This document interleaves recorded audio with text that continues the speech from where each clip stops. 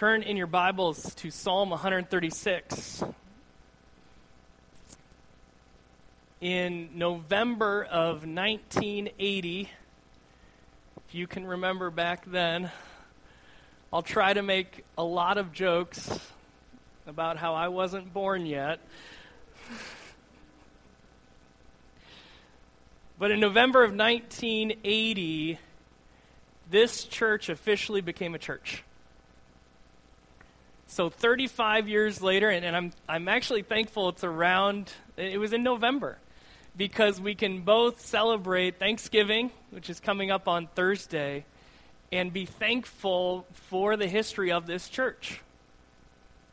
And so today we're going to look at Psalm 136 that we all read, that you should now have at least half of it memorized.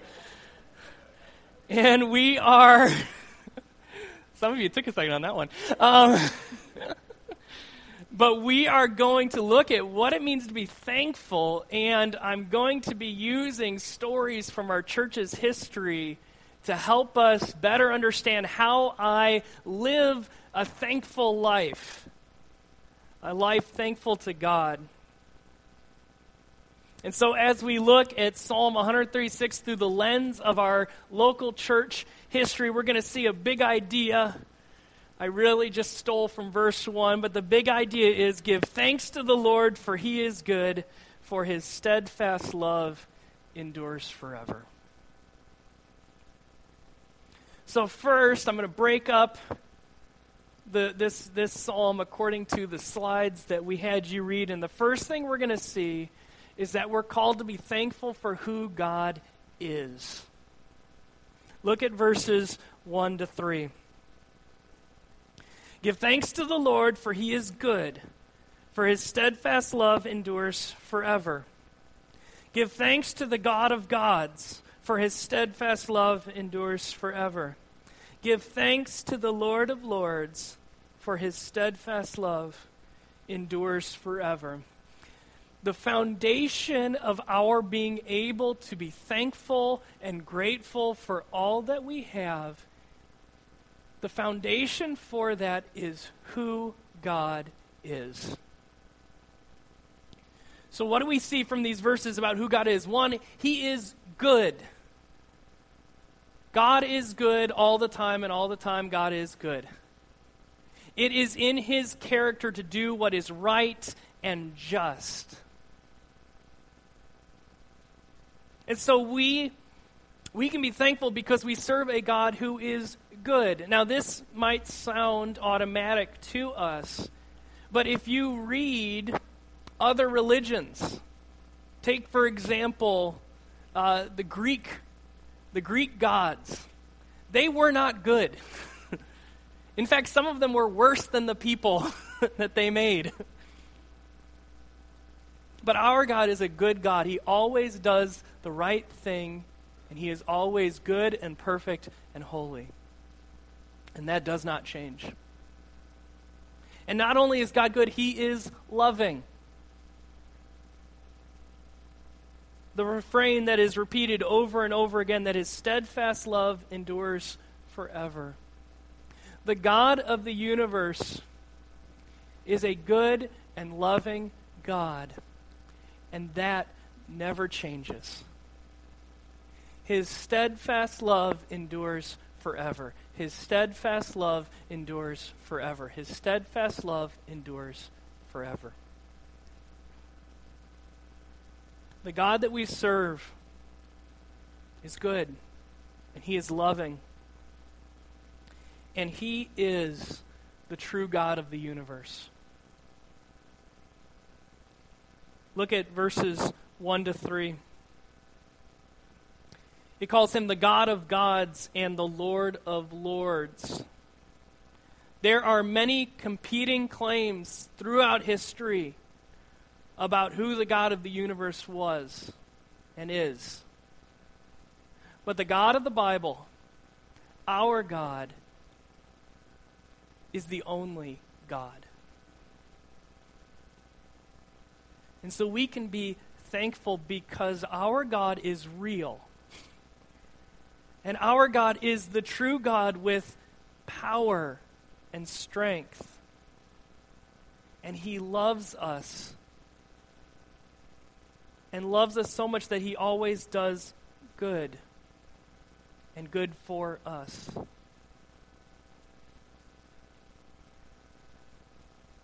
And so as we look at this psalm in light of our church history, that 35 years ago, our God was a good God, a loving God, and the true God of the universe.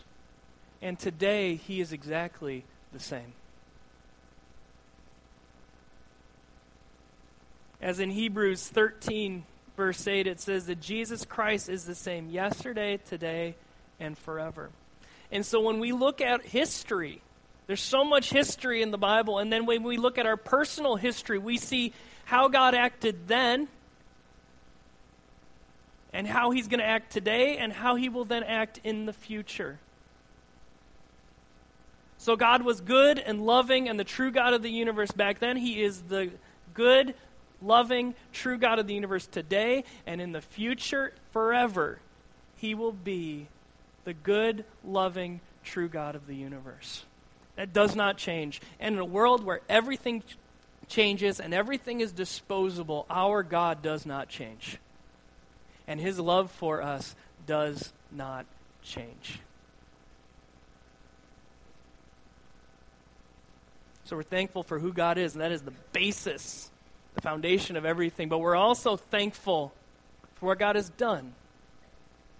And the first actions of God we see in this psalm is we are thankful for the God who created. Look at verses 4 to 9.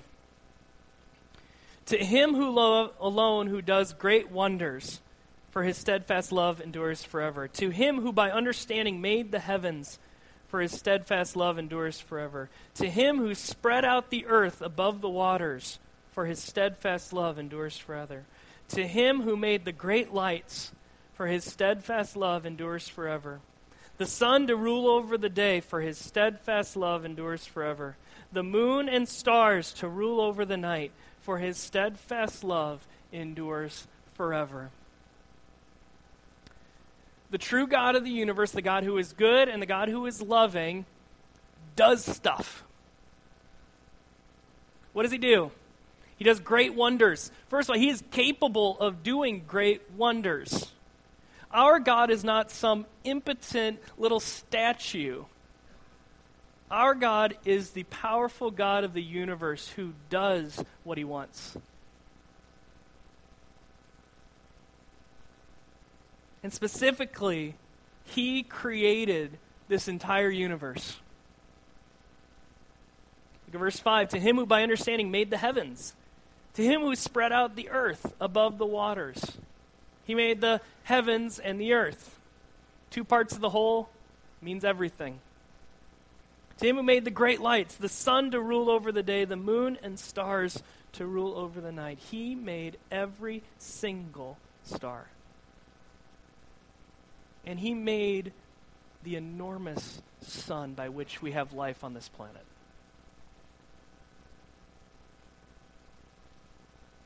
But why does that cause us to be faithful? I mean, other than being a cool trivia question, who made the universe? Answer, God. And it wasn't even the third question, but it's church, so the answer has to be God. Why? Why does it matter that God made everything? What does that matter to me today, other than to be thankful that we have a sun and the sun is not extinguished so we die? But why does it matter that God created all these things? There's a reason I asked the worship team to sing This Is My Father's World. It was a great hymn, recognizing that our God is the creator of all things, and particularly verse 3. I want to read it to you again. This is my Father's world, oh let me ne'er forget. So it begins with this statement of this is God's world. He made it, it's his, he owns it. And the second line there,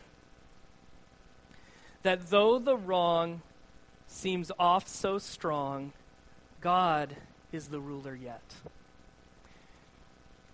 If God made the universe, It's his. He owns it. And because he owns it, he's the ruler of it. He is the king of the universe that he made. And though the wrong seems off so strong, as was mentioned earlier, you don't have to look around a lot to see how strong evil is in our world.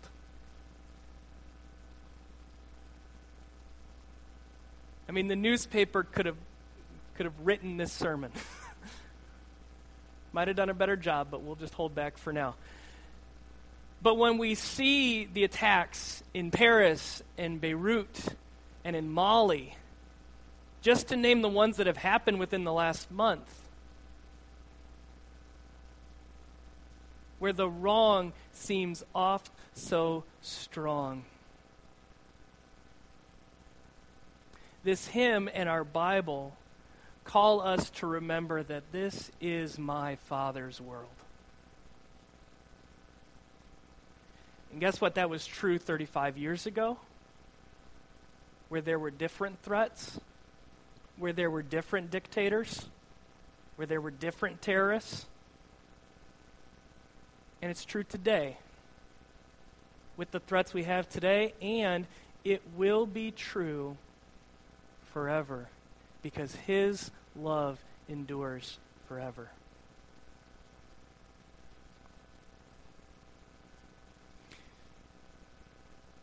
Now, for us as a church, where our church is located is in the middle of a beautiful part of God's creation. So you walk into your backyard, or you look out your windows at your home, and you are reminded, this is my Father's world.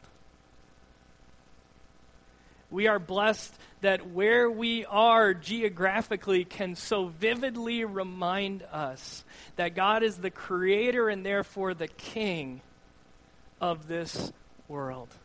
And if he can make us son, he can protect us. If he made every single star, he is in control of little people. And so we don't have to fear, because God is still and will always be the ruler of his world. Thirdly, I want us to see that we're thankful for the God who saves. So we're thankful for who God is, we're thankful for his work of creation and ruling this world, and we're thankful for the God who saves sinners. Look at verses 10 to 16 with me.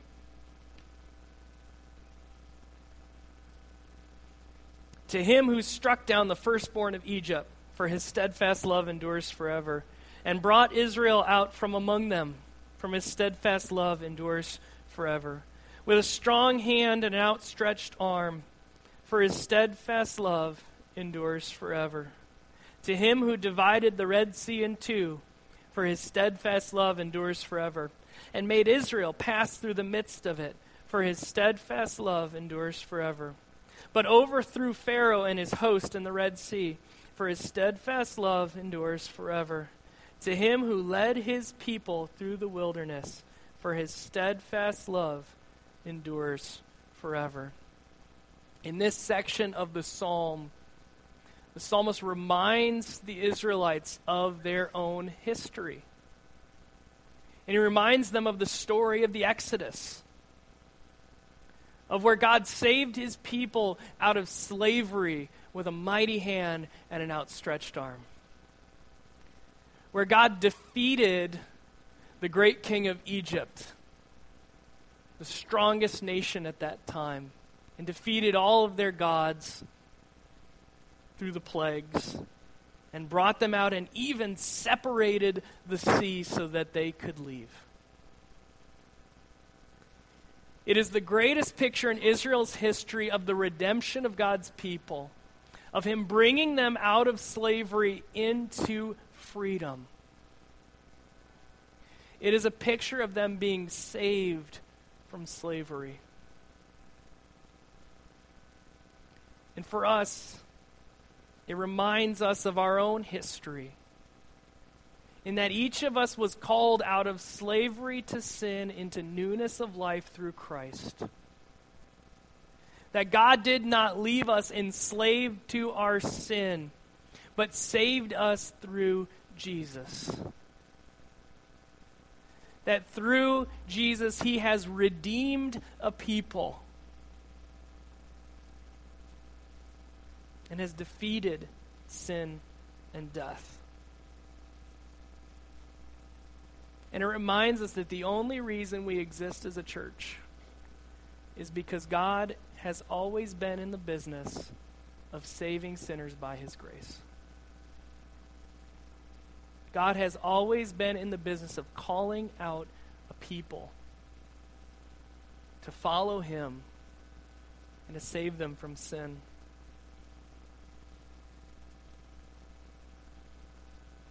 Now, the picture for the Israelites was the Red Sea, of a mighty God separating the water and allowing them to walk through.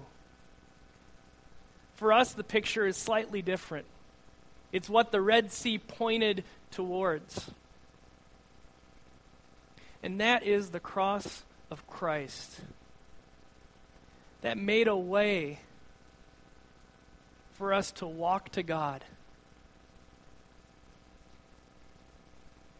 That we have been not saved from physical slavery, but we have been saved from a slavery to sin that comes by grace through faith in Jesus, who died on a cross. And with our church, we remember that with our little landmark.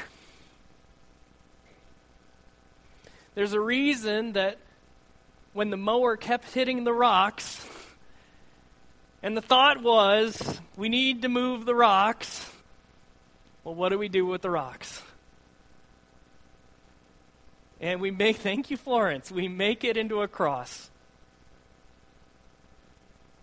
And we put it on a hill for us to see every time we come to church, every time we drive by, to remind us that at the center of this church is the cross of Jesus Christ. It's not just a landmark to describe where the church is, because people don't know, and we end up saying it's the one on the hill with the cross and the Christmas lights in Green Bank, but it's a landmark of our faith. It's something that we visually see every time we go by, to remind us that we were dead and enslaved in our sin, but God sent his Son, born of a woman, born under the law, to redeem those under the law through dying on a cross for me and for you. And so it's more than a geographic landmark. It's more than a nice place to put some rocks so we don't break the mower anymore. Thank you, Tom and Al Boys, for that one. But it was created to remind us that at the center of who we are is the cross of Jesus Christ. And since it's the center of who we are, it drives what we do. If we believe that at the center of who we are is that through the cross of Christ we are saved by grace through faith from our sins, it means we do. We tell others about the cross of Christ. We have puppet ministries that kids do to share the gospel. I'm sure there's some great videos of some of you from back then in those with those puppets. We did that back then for kids.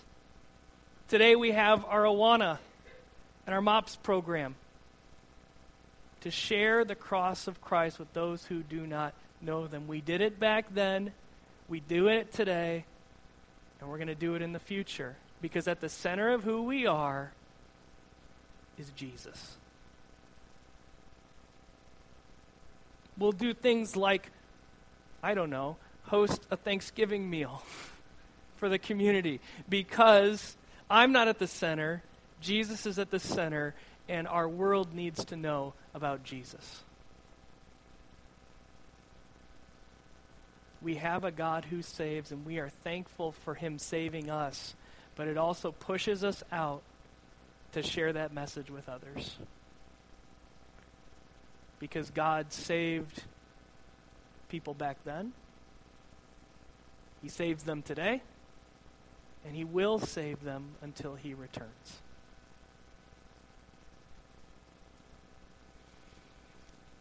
Fourthly, we're also thankful for the God who triumphs. Look at verses 17 to 22.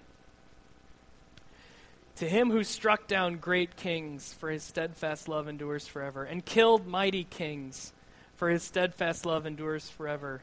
Sihon, king of the Amorites, for his steadfast love endures forever. And Og, king of Bashan, for his steadfast love endures forever. And gave their land as a heritage, for his steadfast love endures forever. A heritage to his servant Israel, for his steadfast love endures forever. This part of the psalm covers the conquest of the promised land in books like Joshua and Judges. It's a part of history where Israel was called to go into the promised land and get the land that God had promised them, hence the name Promised Land. It's a pretty good one. We'll keep it. And what it is celebrating that God fulfilled his promises. He said, I will give you this land. And he did. And he did so by conquering their enemies. And it wasn't because they were great military tacticians, but it was because God was giving them a place to live and to worship. That it wasn't because they had a huge army and were able to defeat their enemies. It was because God gave them the land, even when they didn't deserve it. As I think about our church's history, I cannot help but be reminded of how God has provided this land for us. Let me read to you from the church's history that Dave has written for our membership class. There's copies over there next to the pictures. It says this: the charter membership of 20 was formed, and status as a member congregation of the Pacific Northwest District was granted in November 1980. Sunday services were begun in April of 1990 at the Deer Lagoon Grange Hall.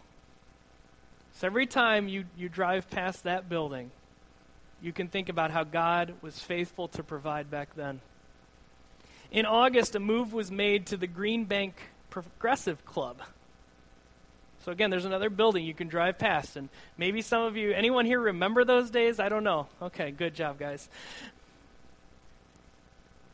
But in January of 1981, a gift of 7.4 acres fronting Highway 525 2 miles south of Greenbank was received from Bud Waterman, a generous Whidbey Island landowner. Work was begun in September of 1982 on a 6,300 square foot building by a great crew of volunteers from across the Pacific Northwest District. The shell was erected in just 1 week, and volunteers continued to work to complete the building, which was dedicated on September 11th, 1983. Again, I'm not going to interject my history on that date for some of you. It's okay. But God provided land as a gift. And then God provided workers from across our district to come and work on the building. God provided for us then, He provides a place for us today and will provide a place for us in the future.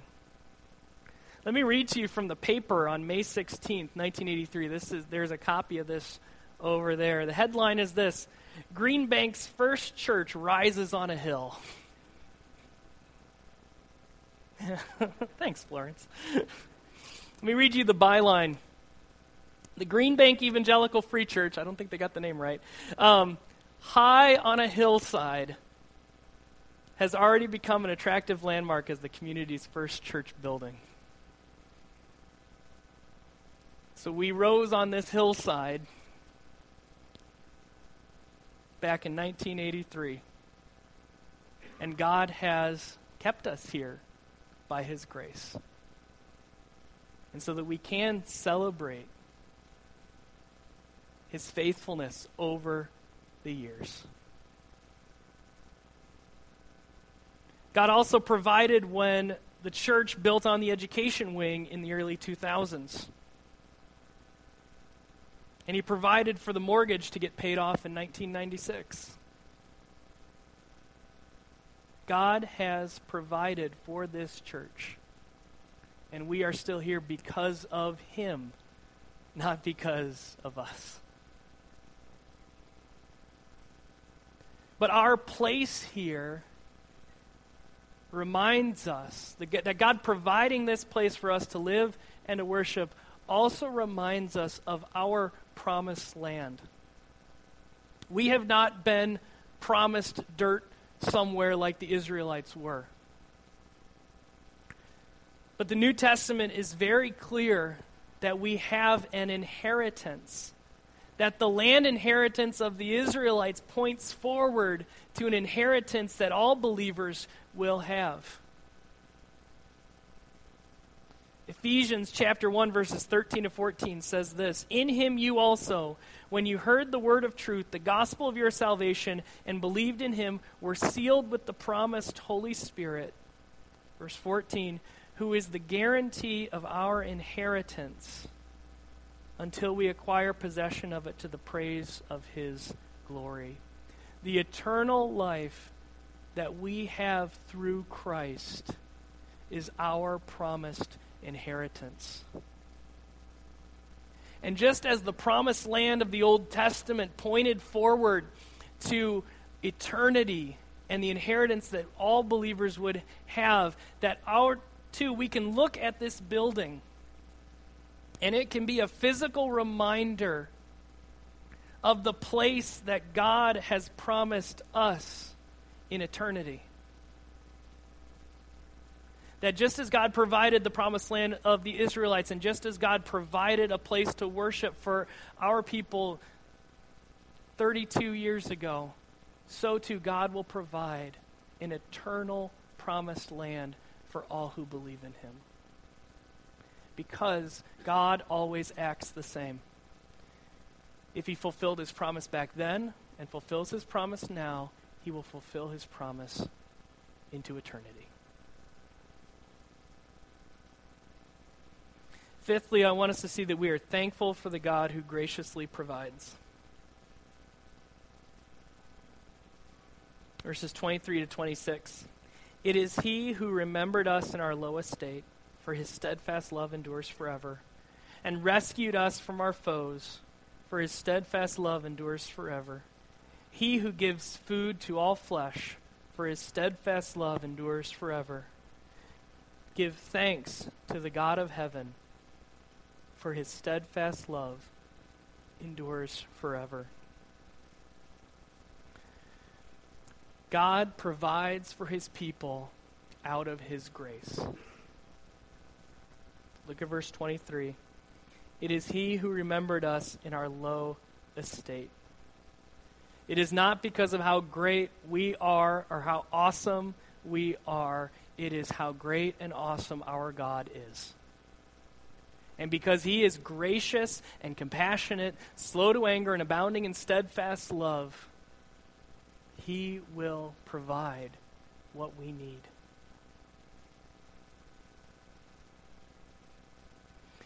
He will provide when we have a little, and He will provide when we have a lot. Our church over the years has been different sizes. There have been times where it's been smaller and where it's been bigger. And where it's been smaller again and bigger again, and then smaller again and bigger again. And it's a pattern. But no matter how big or small we are, God still provides. He always provides because it is out of his love for us. One of the ways that the church saw this in their history was when Pastor Dave came here. They asked Pastor Dave to come and be the pastor. And he said, I've got a better idea, because he's always got a better idea.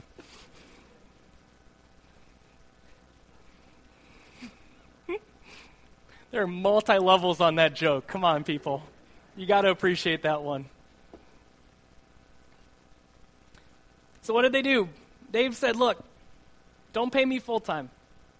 Pay me part-time, and pay my son Phil part-time. And as we're able, we'll work towards both being full-time. And over those years, and it wasn't many years, where God provided for this church to have both of them full-time. God provided for the Israelites. God provided for this church. And God will continue to provide for this church. Because his steadfast love endures forever.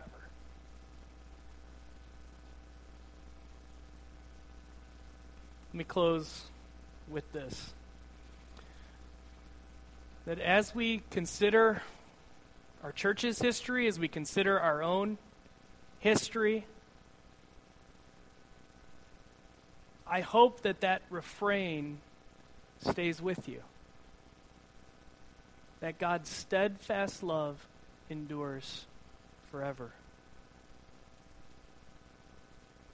We can be thankful this Thanksgiving season, this time as we remember what God has done for this church, because our God is the true God of the universe. He is the one who created us and gives us life. He is the one who, through the death of Jesus, saves us from our sin and death. He's the one who triumphs over his enemies and brings justice. And he is the one who provides for all of our needs. And as we remember all that he is and all that he has done, both in the past and in the present and in the future, we can say, give thanks to the Lord, for he is good, for his steadfast love endures forever. Let's pray.